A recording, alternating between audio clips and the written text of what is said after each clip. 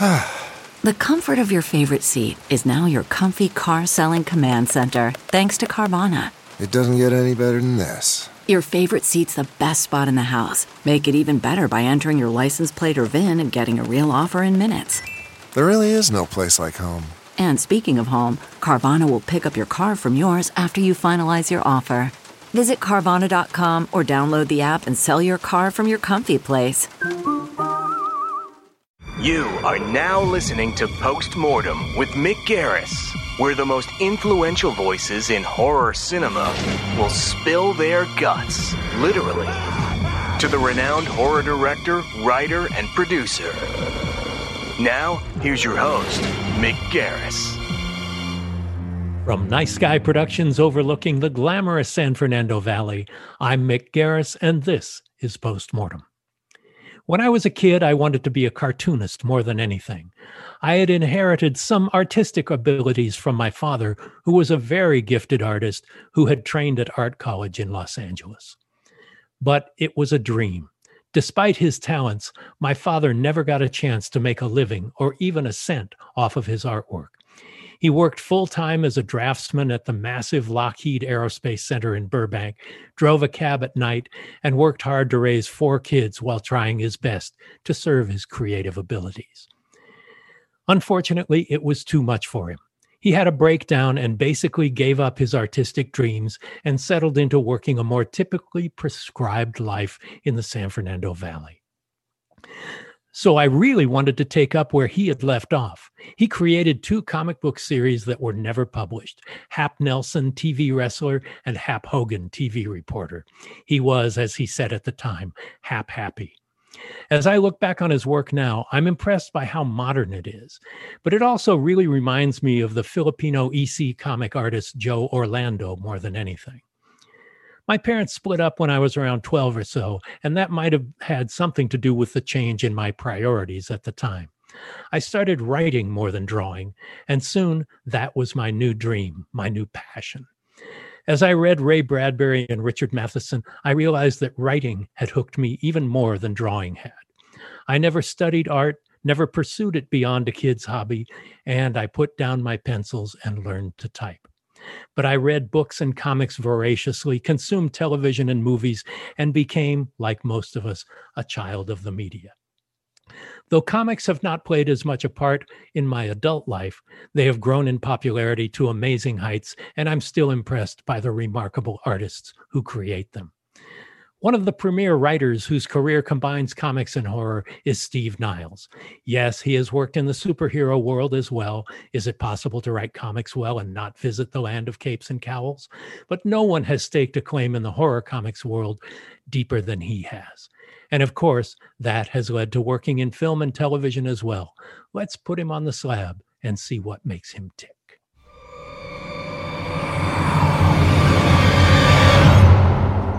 Steve, haven't seen you in a couple of years, and it's so great to see you again, and just eager to catch up. Yeah, it's really great to see you too. It's been way too long.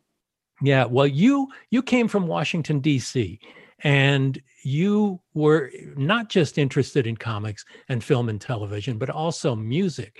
And were they kind of a shared passion? What was the direction that really dug its teeth into you hardest? You know, what it really was this. I came up in the DC hardcore scene. Our records were on a label called Discord. And one of the things I loved about this scene was everybody did everything themselves. We put out our own records. We did our own demos. We booked our own shows. You know, we weren't looking for fame and fortune or anything like that. We just wanted to play in bands. But I loved the do-it-yourself of it. And so it literally was like this one day I was sitting there going like, I could make my own comics. I could do it, and it was one of those moments, and it was in the midst of all the music stuff, but I took that to heart that I could do this myself, and I just threw myself into it. And the first thing I wanted to do was I wanted to make comics out of some of my favorite writers, their works. So I started writing letters. I wrote letters to Clive Barker. I wrote letters to Richard Matheson. And to my shock, because I was 19, 20 years old, I was just a kid. Yeah. They both wrote me back, and they both said yes. Amazing. Matheson in particular, it was amazing because he wrote me this note, which I still have, that said, because what I wanted to do was make I Am Legend into a comic. And he wrote me this little short note saying, yes, I'd love to see what you can do, but I'm afraid I'll have to ask for $100 for the rights. Now, for a guy in a punk band, that was a big, big ask. Oh yeah, I had to borrow it, but it was, I still, couldn't believe it, that he would, have faith in this 19-year-old. And that led sort of directly to me working with Clive. And doing the Books of Blood, which is how I think everybody discovered Clive in the first place. Exactly. I love those books so much. And at the time, there was a company called Eclipse Comics, and they were quite big at the time. And Clive had sold them rights to half the Books of Blood, and he sold the other half to me. Wow. And so your company was Arcane, right? Arcane Comics. Yeah. And it took me a while to really learn, basically I wasn't very good at the business, but I managed to get a few things done. One of the things which you might remember, we did limited edition lithographs of Clive's covers for the Books of Blood. Yes, I remember very well. Yeah. So that was my first publishing venture. That was, and did that in an anthology, and then came to the kind of crushing realization that I wanted to be a creator, not a businessman. I just didn't like it. I wasn't very good at it, but what I loved was the networking with other creators and all this kind of stuff. So what I wound up doing was I teamed up with Eclipse, and we put out Son of Celluloid and Rawhead Rex, and Yattering and Jack and all these. We did them as individual graphic novels, which I really loved. Yeah. But, the music thing was very important to me. I still do it. We still get together and play every once in a while. But yeah, one really led to the other. There sort of got to be a point where I was trying to do both, and I had to pick, and I picked comics. And you could make a living doing comics as opposed to being in a punk band.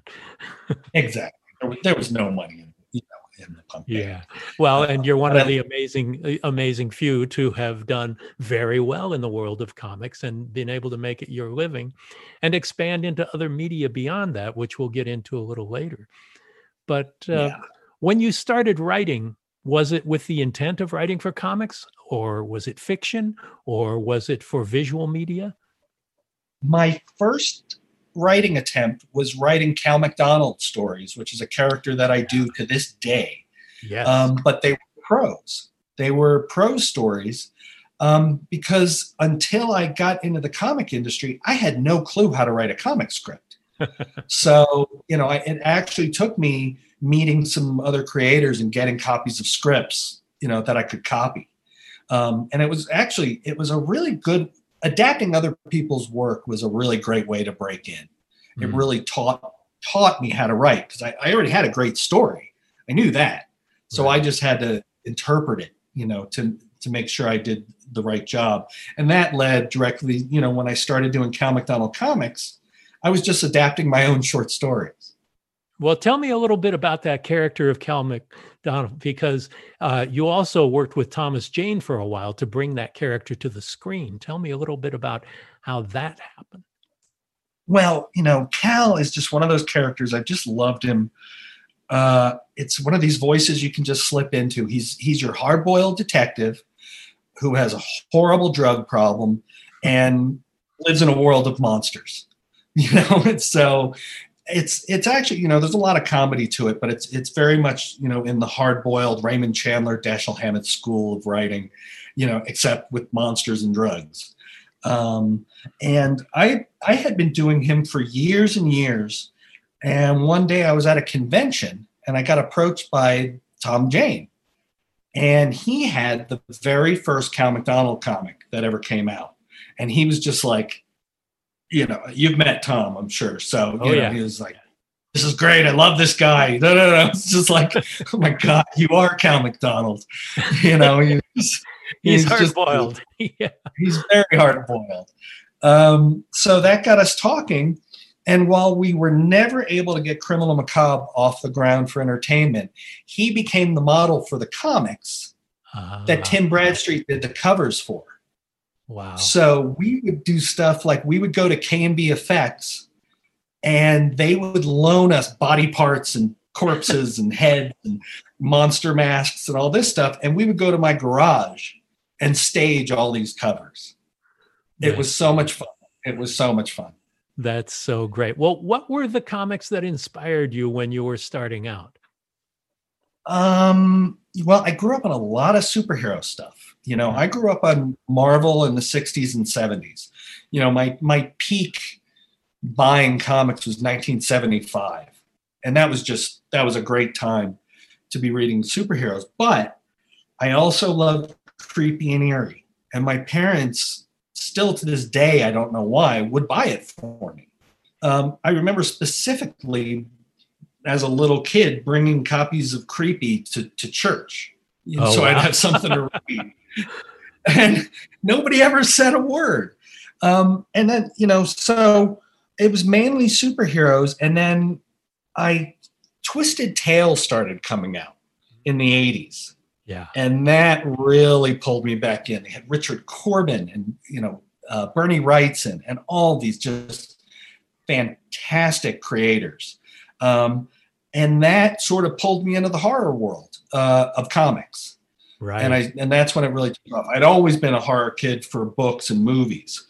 But that was where I really started getting into horror comics and also planted that seed, because these were independent comics at the time, planted that seed that maybe I could do it myself.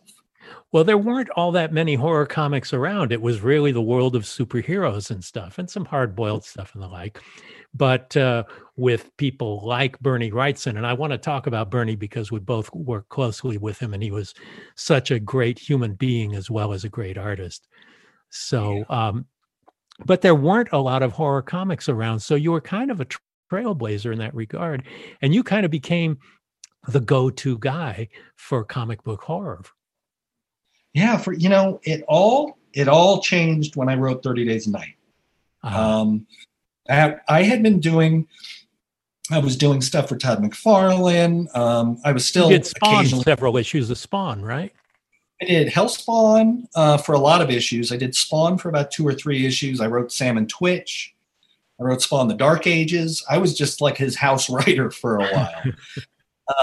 But then we were on a break, and Ted Adams was starting IDW Publishing, and he called me and said, look, we can't pay you a dime, but if you have some comic ideas, that you just want to do, we'd love to do them. So I sent him 30 Days a Night, Criminal Macabre, and Freaks of the Heartland pitches. And he picked 30 Days a Night. He was like, that sounds like a really cool idea. So we did the first issue. We didn't get paid. It was just for fun. It was just to do a comic. And it exploded. It just exploded in our faces, wound up in a what do they call it when multiple studios want a bidding war? Yeah. There was a bidding war over it, and I remember at the time, Sam Raimi was in the mix, and I just said, whoever Sam Raimi's with, that's who we go with. Good choice. Good choice. Yeah. And then along came David Slade, who, of course, I've worked with on Nightmare Cinema and is such a unique visual stylist in the horror genre as well. And so was this your first Hollywood experience that actually went all the way through? Yeah, I had been pitching for a few years and really got nothing. Just got nothing. I did a few entertainment things with Todd McFarlane, but none of them ever really took off. A few scripts. So this one, and it just took off like wildfire. So it was it was the first time I was in a room with somebody, and it was with Raimi, and he basically just ended the meeting with, let's go make a movie. And I'd never heard that before. So no kidding. It was a really Yeah, it was a really great experience. It was really great. And then, it took 7 years to get on screen, but they Slade and Raimi took care of the material, and protected, because it could have taken some really awful turns at some points. Yeah, well, tell me about the development process. You were new to the greenlit Hollywood movie process, and you contributed to the script as well. But tell me how that process went. I imagine you were the first screenwriter on it. I was the first screenwriter, and it was my first time dealing with anything like this. And honestly, it was only going to be the third or fourth screenplay I ever wrote. Mm-hmm. And there were I think there were like 18 producers or something. And I would go to these meetings filled with people, and I didn't know what to do. So I thought I had to address all their notes. Right. So I had a really hard time. And I honestly got to say, I mean, even though the comic is in there and it's 30 Days a Night, it's very different than the original comic. It took Brian Nelson coming on, and he really beat it into shape. He took it back to the original structure. Right. And, I just didn't know what I was doing. Well, it's completely understandable. You've got a bunch of people in a room with years of experience. You're a newcomer into this medium that has been a part of your passion your whole life. And they're giving you notes. And of course, you think you have to do that. What you realize after years of experience is you address some of those notes, tell them why you didn't do the other ones, but tell them what a great idea their thoughts were and how they inspired you to do something entirely of your own, and let them believe that they helped you make the script much better. Exactly. So, it was a great learning experience. But also kind of reinforced my love of writing comics. Yeah. Because I tried to do the screenplay and I really liked it, but, like I said, it didn't make it through. Just enough made it through. And it just made me realize, I mean, comics is a very specialized kind of writing, and that's what I had grown up and learned to do, So pretty much since then, I've let other people write stuff. I mean, we have a couple of cases that I've written some stuff for TV and whatnot. But I just always come back to comics. So really, there's nobody between you and the page other than the artist. I'm sure you get a little bit of editorial input, but the world of comics is such that the artist, the author, is king of his material, right? Exactly. I've always had a thing with my comic book editors. They'll give me pages of notes, and it's just sort of on a take it or leave it basis. Right. But luckily I work with really great editors. I've been very lucky. So I take the notes, most of the time. Most of the time they do help. A good editor improves a story, right. So I've been very lucky. And you put your ego aside. If you get good notes, you appreciate it. You want to create something. You want your project to get better. And if somebody has a good idea, no matter who it is, you're a fool not to listen. Exactly. And I don't think for a second I know everything. So I love a good note. I love a good note. Well, with 30 Days of Night, I remember going to the premiere at the Chinese Theater, and it was packed. And so tell me about that experience. Here's something, you typed it up. You had an artist adapt it into a comic book. Suddenly it's on a 70-foot screen in the biggest theater in Hollywood. And It's a packed house. Tell me about that experience. It was, it's mostly a blur, but I do remember they sent a car, and, we went there, and I actually, when we pulled up the first time, I kind of wasn't ready. I saw the crowds and I saw this. I was like, can we go around the block a little? Just once or twice. So we went around the block a couple times and then came back, and I just got thrown into it. I'd never done a media line before. Right. I'd never done any of that. So it was very shocking, but it was also really cool. One of the great things, Slade was there, obviously, and Raimi was there. Yeah. And I just sort of followed them, and I could see, especially Raimi just lets everything he just goes with the flow. Yeah. So I did. And then, it was one of those things, because I think when I was seeing the premiere, it was probably only the second time I'd seen it. Yeah. So it was very new for me too. And listening to the audience reactions and this and that, it was a great experience. It was, one of my favorite experiences. Yeah, it can be amazing. I've had experiences, particularly in my days when I was a writer before I was directing, where I'd see a screening and it would be a huge success and it would be wonderful. And then I'd see something where I was one of the writers. I was maybe writer one, and there'd been 2 or 3 afterwards. And I'm watching the movie for the first time, and it's with an audience, and I'm sinking lower and lower into my chair and going, my life is over, Yeah. Oh, I've definitely had that experience too. Yeah. Sometimes it just doesn't happen the way you think it's going to happen. But you feel more comfortable in the world of comics than in the world of movies and TV? I do. I really do. I've come to the point now where I've been adapted enough times, even up to, we had a Netflix series last year. Is that October Faction, right? Yeah. October Faction. I am perfectly comfortable with, with putting my faith in the hands of someone else. I prefer doing the comics. I prefer doing the inspiration for the movie than sitting down and writing the movie. Well, there's a whole big deal about trust as well. You do your work, and then you put it in the hands of people you trust. And I guess that starts with, in comics, an artist. And so let's talk a little about people like Bernie. Bernie Wrightson is one of the gods.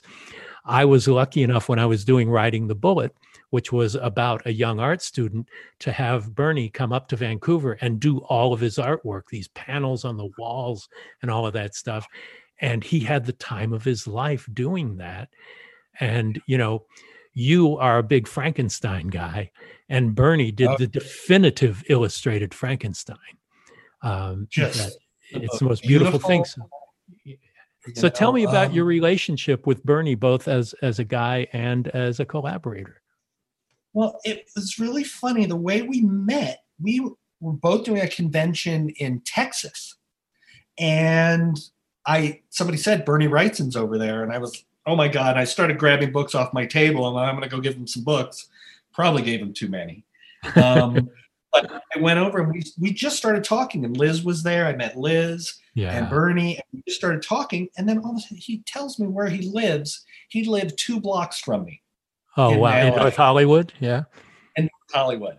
Yeah. So we agreed, we needed to hang out. He had a place he loved going called The Beach, the Concrete Beach, where they had like oysters and beers and stuff like that. So we would just meet. When I specifically remember thinking, do not ask him to do any work, because it just like everybody hit him up. Everybody who met him hit him up for work. So, and he really wasn't doing comics at the time. He was mostly doing movie stuff and animation stuff. So I just let it ride, and it wound up being Bernie that brought it up. He had done a Simpsons Treehouse of Horror, and with Len Wein. They did a Swamp Thing parody, and he just. One night while we were out having drinks, he was just like, let's make some comics. Wow. And we started talking about ideas right there. We just started, and the way Bernie would like to work, I came up with an idea about this dead detective solving his own murder. And then Bernie would come back with, can you work in giant ants? like dog-sized ants. And I was like, sure, whatever you want. And basically that's how we then would work. He would come over every Friday with Liz. We would order pizza and play Scrabble and talk stories. Wow. And whatever got the biggest laugh usually wound up in a comic, because the stuff Bernie and I did at first, we did 3 or 4 books at first that were fairly light. they were horror, but they were kind of funny and quirky, and then it was Bernie that brought up, we need to do a sequel to Frankenstein. Yeah. And it's like, oh my God, and those are big shoes to fill, literally and figuratively. Yeah. Shoes. So, that was another one that came out of conversation. We would just talk. And the only thing different before with our first 4 books, Bernie and I would talk and I would go away and write. But with this Frankenstein, we would talk, get the story down, and Bernie would go and he was writing in the margins of his art that I would then adapt. Wow. So this is one of those sit back and let the master do his thing, Yeah. And if you've seen Frankenstein Alive, sure, he was at the top of his game. Unfortunately, he wasn't able to. It's so incredible to for any kind of artist to have a style, to develop a style that is very much their own, that you can see it on one page of reading a paragraph of reading an author or a single drawing by an artist, and it has their signature that it could belong to nobody else. And Bernie was one of those guys. Bernie was always, and throughout his entire career, I mean, I know he's known for being very intricate, detailed work. Like the Frankenstein book is just that centerfold is just unbelievable with him in the lab. But it was always his faces. I always could recognize a Bernie face from any comic, the whole time. I just, I was a huge fan, and the fact that I got to be his friend and we got to work together is just phenomenal. And I'm still hoping, that's one of those projects I'm always pursuing, maybe bringing those comics we did to the screen. So that's something I'm always working on. Yeah, he is so greatly missed. Well, we had a couple of experiences together. Probably the first one was on Fear Itself, which originally was intended to be the 3rd season of Masters of Horror, but the owners, Anchor Bay, sold the rights to Lionsgate, and Lionsgate decided to take it to NBC and make it a commercial television show with commercial breaks, with advertising, with broadcast standards and all of that. I chose not to be a part of the show. And then Stuart Gordon and some other people talked me into it, saying, look, they did Twilight Zone this way, they did Outer Limits this way. We can still do something really good this way. And so I brought together a group of writers, as well as some others brought in by the other producers. And I knew you would kill. And it was a story called New Year's Day. And we had all 13 scripts written before the strike deadline, which was Halloween of that year. And at that point, the Writers Guild went on strike, and I had to go on strike too. And they kept trying to talk me into staying as a producer and overseeing all of the rewrites being done by non-union writers that they brought in from Canada. Well, I couldn't do that. So I left the show. And I wasn't there to provide any kind of help or even protection for the people who had come in like you. So you had done this great script. They brought in Darren Lynn Bousman as a director, but you weren't allowed to do any of the rewrites, right? No. Once I turned it in, and because I was on strike too. Yeah. I did not know anything about what had been done to the script until I saw the show. And boy, did they change it. They changed it. Because, that goes back to, adapting Matheson, adapting Barker, adapting Harlan Ellison. Your job, or what I thought my job was, to make an accurate adaptation of this great short story. Yeah.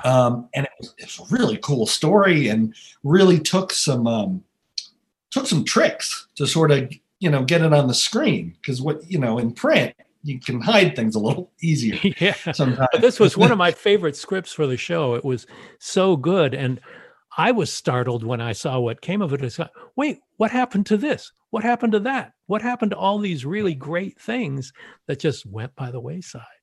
Yeah, it just went by the wayside, and that's what happens. With the exception of 30 Days a Night, that's happened. That seems to be what happens a lot. Yeah. People just they've got to put their stamp on it. They've got to change it. It's that old, remember the Harlan Ellison line about, he's like, you are working with people who have to go home to other people and say, I did something. And if changing your script, and if you're changing your script is the something, they're going to do it. Yeah, that's the little dog theory of the guy who has to lift his leg and leave a yellow stain on the project and call it his. Exactly. And I just don't like, because comics are so much more intimate. Yeah. It's usually me, a publisher, an editor, and an artist. Yeah. And that's it. Letterers and colors come in sometimes too. But it's very intimate. I have never had a comic changed on me. Pretty much what you hand in is what comes out. So I'm a little spoiled by that, I think.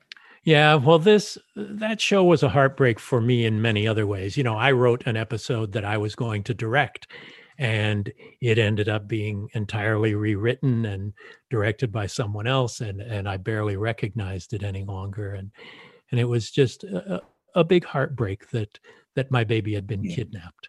And to see what happens, we had so many great people involved, and I think people did some of their less than best work on that project, and to this day it breaks my heart. It happens. Some people don't even know there was a sequel to 30 Days a Night. Yeah, didn't it go direct to video? Straight to video. Yeah. And nothing like the comic. And I remember I had one of the times of my life doing a story meeting with Sam Raimi. I don't know if you've ever had a chance to work closely with him. No, I did a cameo in one of his movies, but that was the only time I ever worked with him. And he was also in The Stand and in The Shining. That's right. That's right. I've never met a more enthusiastic guy.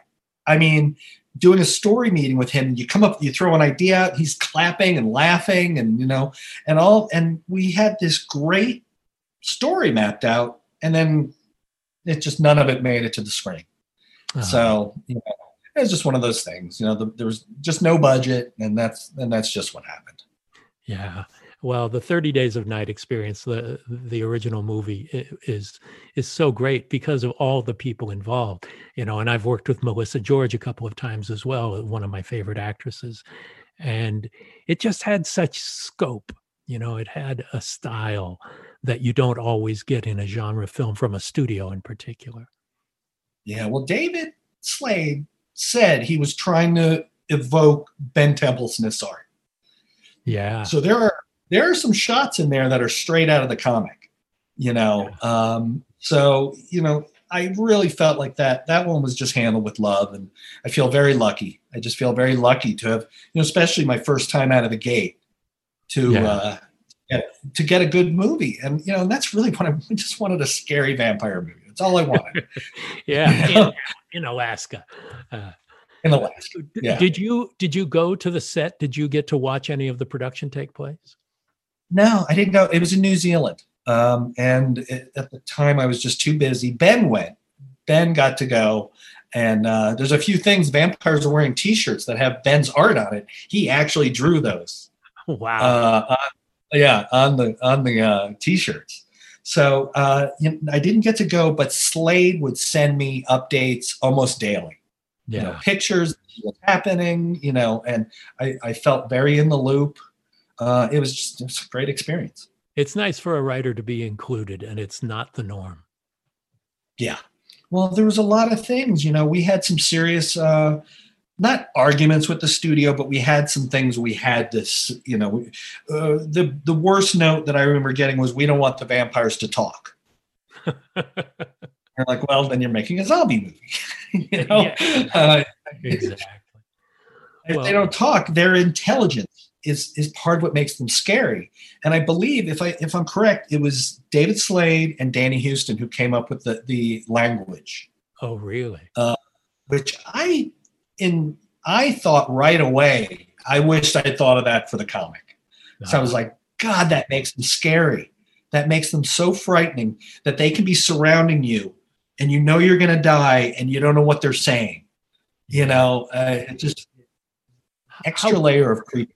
How great to be a creator and a writer when they come up with an idea that you wished you'd thought of, like, the ending of The Mist that Frank Darabont came up with that wasn't in the Stephen King story. Stephen King said, I wish I'd thought of that. Yeah. Brutal ending. Yeah. Well, let's go back. I want to talk a little about your days as a punk. Tell me a little about Gray Matter and 3. Well, Gray Matter, we were in high school when we did our first album. Wow. I think they were in 10th grade. I was in 11th grade. Basically it was like, we're hanging out, let's play in a band. And they were all, Mark and Dante, the drummer and guitarist, had been in other bands. Jeff, the singer, guitar player, was a very experienced musician. I owned a bass. that was basically my claim. I was like, well, I have one. I don't know how to play it. And it's only one note at a time. Yeah. I remember I was so bad at one point, I didn't know what I was doing. I was actually holding the E with my thumb. Just I didn't know what I was doing. And I learned it was a trial by fire. I learned practicing, and we were just practicing a few months before they dragged me to my first show. And, this was at a time, the punk scene, sometimes you got to play clubs, sometimes you were playing in people's living room. Yeah. And my first show was a living room show. Mm-hmm. Are you familiar with Ian MacKaye? He's band Minor Threat, Fugazi. He's half owner of Discord Records. Oh, okay. Very, very big, influential part of the DC scene. When I got on stage, it was a living room. I had my back to the audience because I was so nervous. I was so scared and so nervous. And I remember feeling these hands on my shoulder, and it was Ian, and he just turned me around right on stage and made me face the audience. So the education in front. Yeah. Yeah. And, it was just, I loved it. We were inseparable as a group anyway, as friends. So we're around each other all the time. So we were practicing, and we got better and better. And we got to the point where somebody wanted to put out an album of ours. And I remember somebody had to skip school to record our album. We were that young. So we recorded our first album, and we just kept going. And then, God, there was a couple, I can't remember why. I think Dante went and played in a band called Ignition. And that's how the three of us wound up being in a band called 3. Mm-hmm. And it's so strange. It's all the same members, but a different drummer, completely different sound with just a different drummer. So we did that. We put out an album, and did a few East Coast tours, and then that broke up. There's a joke in DC basically. I mean, no band is still together by the time they get their records out, because it's like the same 20 people jumping in different bands with each other. So then Gray Matter wound up getting back together, and we broke up another time and put out more albums and all that stuff. But the thing that kills me, and actually I just wrote a biography about my days playing music. Wow. So an autobiography. Yeah, that I'm going to do as a comic, an autobiography. I'm going to do a comic with Nate Powell, who did the John Lewis March comic. Oh, wow. Yeah. Like, I couldn't have got a better guy. He grew up on the punk scene. He knew he's a little younger than me, probably like 10 years younger, but he grew up on all our records. So it's a perfect situation because it's so hard. 9 times out of 10 depictions of music in film and it never works. It never works, So Nate gives it that authenticity. He knows, I have a pet peeve. Every time somebody does anything with punk rockers, it's a guy with a mohawk. Right, of course. Nobody had a mohawk. I mean, there were people who were into the British stuff and had that. But, we were just kids, guys, we weren't that much into the dress up. So he knows those little details. So I'm really excited. Hopefully that'll come out sometime next year. Oh, that's amazing. So tell me who your music gods were, and then we'll get into other media as well. Well, you know, I mean, always Beatles and Stones. Yeah. You know, they were just huge for me as a kid. MC5, you know, absolutely love them. You know, and then I got introduced to punk stuff like The Damned and the Ramones and bands like that. I fell in love. You know, I was a kid living in the suburbs where everybody listened to Van Halen, you know, and I heard the Ramones and just was like, yeah, beat on the brat, baby. Yeah, I just loved it. And I just remember, I mean, you know, because I came late to it. Well, I guess Road to Ruin came out in '79. So I remember that was the first one I heard. And my life hasn't been the same ever since. Completely changed everything. What were the TV shows you watched as a kid that inspired you, that made you feel you wanted to create rather than do? Well, Twilight Zone. I mean, yeah, you can't go wrong with Twilight Zone. You know, I've always loved that. I love Rod Serling. As I got older, I realized that many of my favorite writers were, you know, Charles Beaumont, Richard Matheson. And, you know, I came to realize, like, Matheson's this writer who has just chased me through my life. You know, I just love him, and he's popped up everywhere. You know, I remember as a little kid, I loved Omega Man. You know, and it was after Omega Man I discovered I Am Legend. You know, and things like that. But I watched a lot of old TV. I watched, you know, I love Dragnet. I love the old, you know, the cop shows, Adam 12, and all those kinds of shows. I remember growing up on that. But as far as horror and stuff, there was Night Stalker. You know, there was the you know, everybody my age says the same thing, but that Salem's Lot adaptation, just for the scratch at the window, you know, scared the crap out of people. So, you know, Trilogy of Terror, maybe. Yeah. Oh, Trilogy of Terror, another Matheson that I didn't know till later. 3 stories by Richard Matheson. Yeah, absolutely. I mean, you know, the Zuni Warrior, who doesn't? That's another one that, you know, you show people and they're like, I remember that. That freaked me out. I was lucky enough to work with Richard Matheson on the second season of Amazing Stories. The first season, I was a story editor, and it was my first job. I'd been hired as a screenwriter. So I wrote or co-wrote like 10 of them over the course of 2 years. The second season, we had a weekly group of creators who would vet the scripts and suggest changes and the like. And it was Steven Spielberg, and it was Richard Matheson, and it was Michael McDowell, and it was Bob Zemeckis and Bob Gale, and all of these tremendous people. Every week we'd go over the scripts and compare notes and the like. And that's when I got to know Richard really well, and a lot of other really interesting people I worked with. And Richard Christian Matheson and I, of course, have worked together several times. But Richard Matheson, again, like Bernie, one of a kind. Just a unique, deep, you know, really complex artist. Yeah, absolutely. And so giving. I mean, you know, I can't say enough. He trusted a kid with his greatest novel, you know, and, you know, I don't know if you've ever read that adaptation, but I didn't edit a lot out. I think the book is, I think, 125 pages, and the comic was 210. All right, I'm going to order it right now. Yeah, I didn't cut anything out because I was just, well, you know, the way I appealed to him, as I said, you know, it's been made into 2 movies, and it hasn't at that time, and it hasn't been done right, and I think I can do it right in a comic.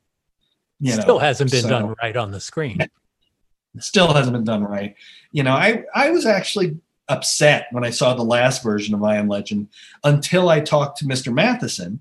I went to his house with Del Housen from Dark Galaxies. Oh, yeah. Brought me to Matheson's house.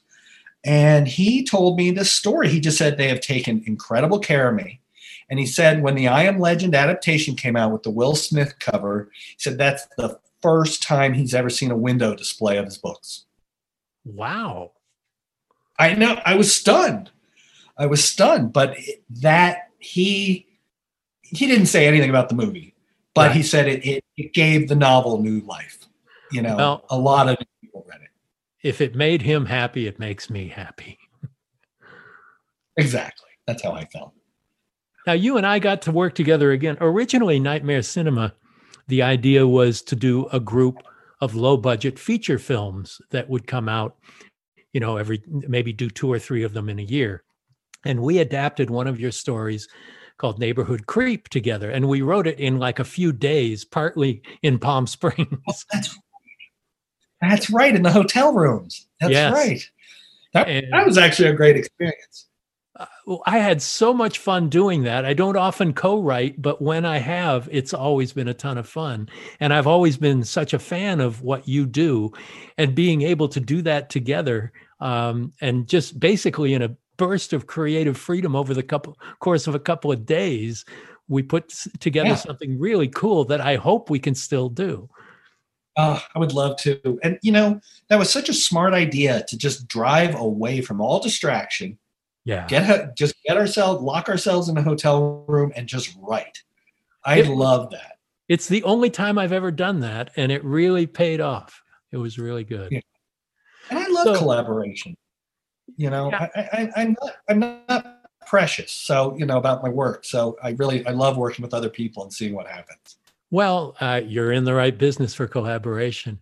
But tell me, I'd love to know I've never written a comic, and I'd love to know the process of how you actually do it creatively, technically, and then when you get together with an artist and work that out. Tell me, start from step A and go through to Z with me if you could. Well, step A now is, I used to be nuts when I just had too much energy when I first started out. I wouldn't write an outline or anything. I would just sit down and I'd make a few notes, and then I'd dive in. And then I realized as I was going, I'm like, God, I'm making this so much harder on myself. So I started writing outlines. So that's what I do now. The first step is writing a detailed outline. I usually will show that to the artist so they can start visualizing.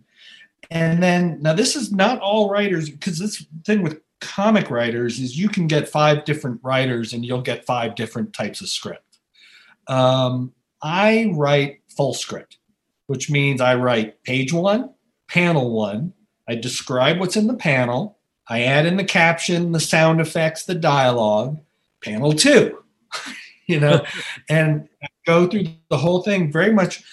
But because I like to give the artist some freedom, what I'll do is I'll average maybe 4 or 5 panels a page. And then I send it off to them. And I just say, do what you're going to do. Just do what you're going to do. And I get varying results back. But most of the time when you just let the artist sort of do their thing, you get back just wonderful work. And then I'll do another script once the art's done. Because some of the panels have changed, moved around, things, added. A lot of times artists will add panels because they'll see a sort of an action that needs a little more explanation. And so I'll do a final script after that. And then, it's once the art's done, it's sent off to the letterer and we have a comic book, and I've been really, I'm working with an artist right now. His name is Simon Kudranski. He lives in Poland. I had given him one of his first gigs in an early 30 Days a Night comic. Somehow, more than 15 years later, we've now wound up working together again. Mm-hmm. And we've been working through the pandemic. We're not pitching. We're not working with editors. We're not working with anything. We're just making comic books. Wow. And we're on our 3rd series now. And I don't think I've ever had quite the kind of collaboration with him, because he'll come in and there's a new 4-page sequence, and I'm like, okay, well, that's a lot of it. You added a lot there, but it always works. It always works. So, I go back in and write.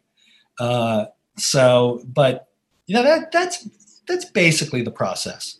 a lot of, I mean, I'm sure you get this. I spend weeks just thinking about something, before I'll actually, start to write.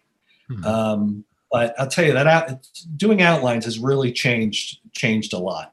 It's made the comics a lot more fun to write. Well, what about the idea of writing novels, something that does not rely on visual information as well, but entirely on the page? There's you and there's the reader and nothing in between. The only prose I've ever written is for Cal McDonald, for Criminal Macabre. And the first person narrative, and it's Cal's voice. Right. And there's something about, I just love, it's like putting on a costume, Yeah. I'm actually, they're going to re-release all the novels coming this spring. They're going to re-release a big old fat book, but they wanted some new short stories. So yesterday, for the first time in years, I'm writing prose again. And boy, do I have some cobwebs. I'm actually, I've actually had to go back and read my own stuff to sort of jog my memory, get the voice, get that voice down again. Right. Because a lot's changed in the years since I've been writing Cal. So, but there was a lot of Hammett there. There was a lot of James M. Cain there, right? And those influences. That's what I remember of Cal McDonald, was feeling like. And very LA-centric, Yeah. It all takes place in LA. It's always raining. It's always, it's just, I love writing that character, and I love the whole noir thing. So Cast a Deadly Spell seemed to be an attempt to do that as well, that Joe Doherty. Yeah. God, I've seen that in years. Yeah. If I remember, didn't that lean more towards comedy? A little bit, but it took itself pretty seriously too. And it was really interesting. But that was an early attempt to combine the gumshoe pulps and the supernatural. Yeah. Of course, Clive does that as well. But it's great. Yeah. Well, Clive, when he created Harry D'Amour. Exactly. So, he had his hard-boiled character. Yeah. So what has been the most surprising thing that's happened to you with one of your stories? What is the artist who has given you back material that made you go, holy shit, I had no idea that's what was going to happen? Well, aside from Bernie, because you can't go wrong with Wrightson illustrating one of your stories, there's an artist named Greg Ruth, and he did a story of mine called Freaks of the Heartland. Mm-hmm. And he made the comic. It's the only time that I've written a comic where I removed captions. So I'm like, I'm stepping on the art. I am stepping on the art. I'm explaining what we're seeing because he was so good. A lot of times you don't get facial expressions the way you want. There's all these, hand gestures, things that are very hard to get across in comics sometimes. And they were all there. So I stripped out maybe half the captions. Wow. Because he just did such a beautiful job. And to this day, it's one of my favorites. Again, that's actually David Gordon Green has the rights to that. Great. Maybe someday we'll see a Freaks of the Heartland on the screen. Would that be great? Now, are you mostly now your own boss? Are you, I know you've always been involved in the publishing and had your own companies and the like. Are you doing that mostly, or are you still working with the IDWs of the world and the other? I'm working with a lot more. I still work with Dark Horse and IDW. I'll do work for hire every once in a while just because I love the work. But mostly I'm trying to gear things towards Image Comics, which is a very DIY company where you retain all your rights. I'm very, I just looking back, every time I've got to do an entertainment thing, Dark Horse has it or IDW, and I've got to go through this process.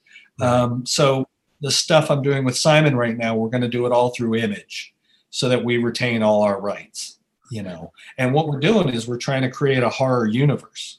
So we're doing these 3 different series that all exist in the same world.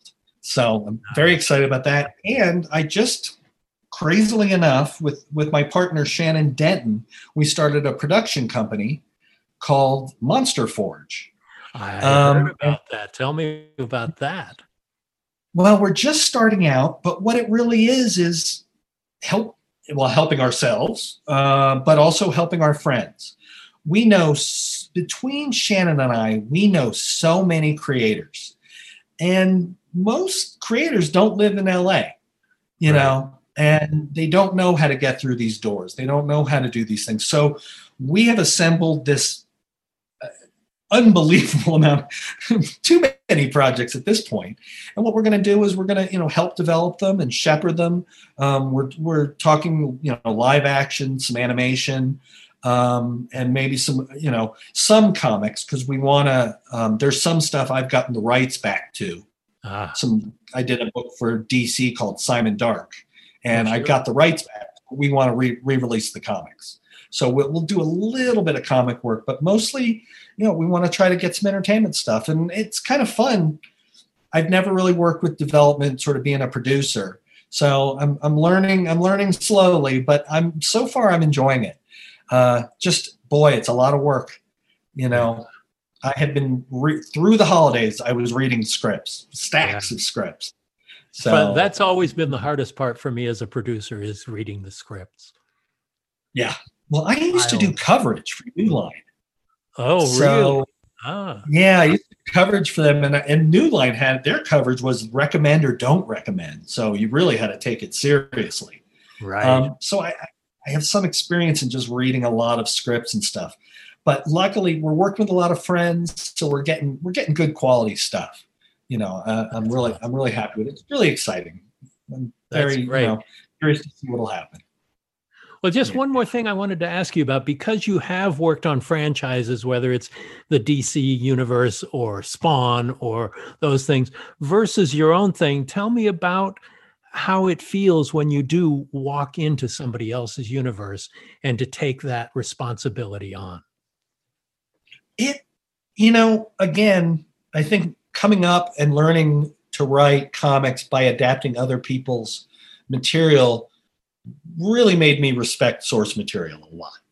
So when I got to write, say, Batman, which the first time you sit down and you type Batman, it's just a rush. You've got to kind of sit back. But I feel it's my job. I don't feel I'm playing in somebody else's sandbox. I don't want to tear the character apart or anything. I want to do a Batman story that people will enjoy. I'm not interested in recreating the characters or anything like that. I like playing in other people's sandboxes sometimes. It's really fun. And then when you get to do something like a Batman who I've known my entire life, it's fun. It's just really fun.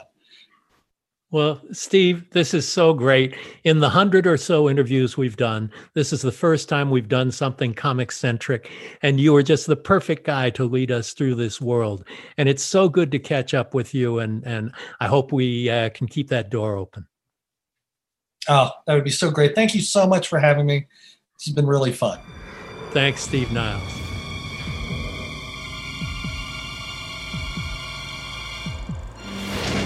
Thanks for listening to Postmortem with Mick Garris.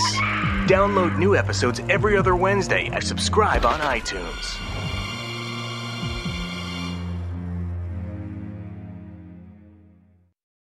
Calling all coffee drinkers. If you've been trying to enhance your daily coffee routine, then Quest has got your back with their brand new iced coffees. Now available in 2 delightfully delicious flavors that'll be sure to add an extra pep in your step: vanilla latte and mocha latte. Quest has been on a mission to help fuel you with protein-forward foods you'll love. Each bottle of Quest iced coffee is packed with 200 milligrams of caffeine, the same amount as 2 cups of regular coffee, plus 10 grams of protein per serving to help you supercharge your day. And did I mention that they only contain 1 gram of sugar? It might just be time to cheat on your iced coffee with iced coffee. Find Quest iced coffees on Amazon.com/Quest Nutrition. That's Amazon.com/Quest Nutrition.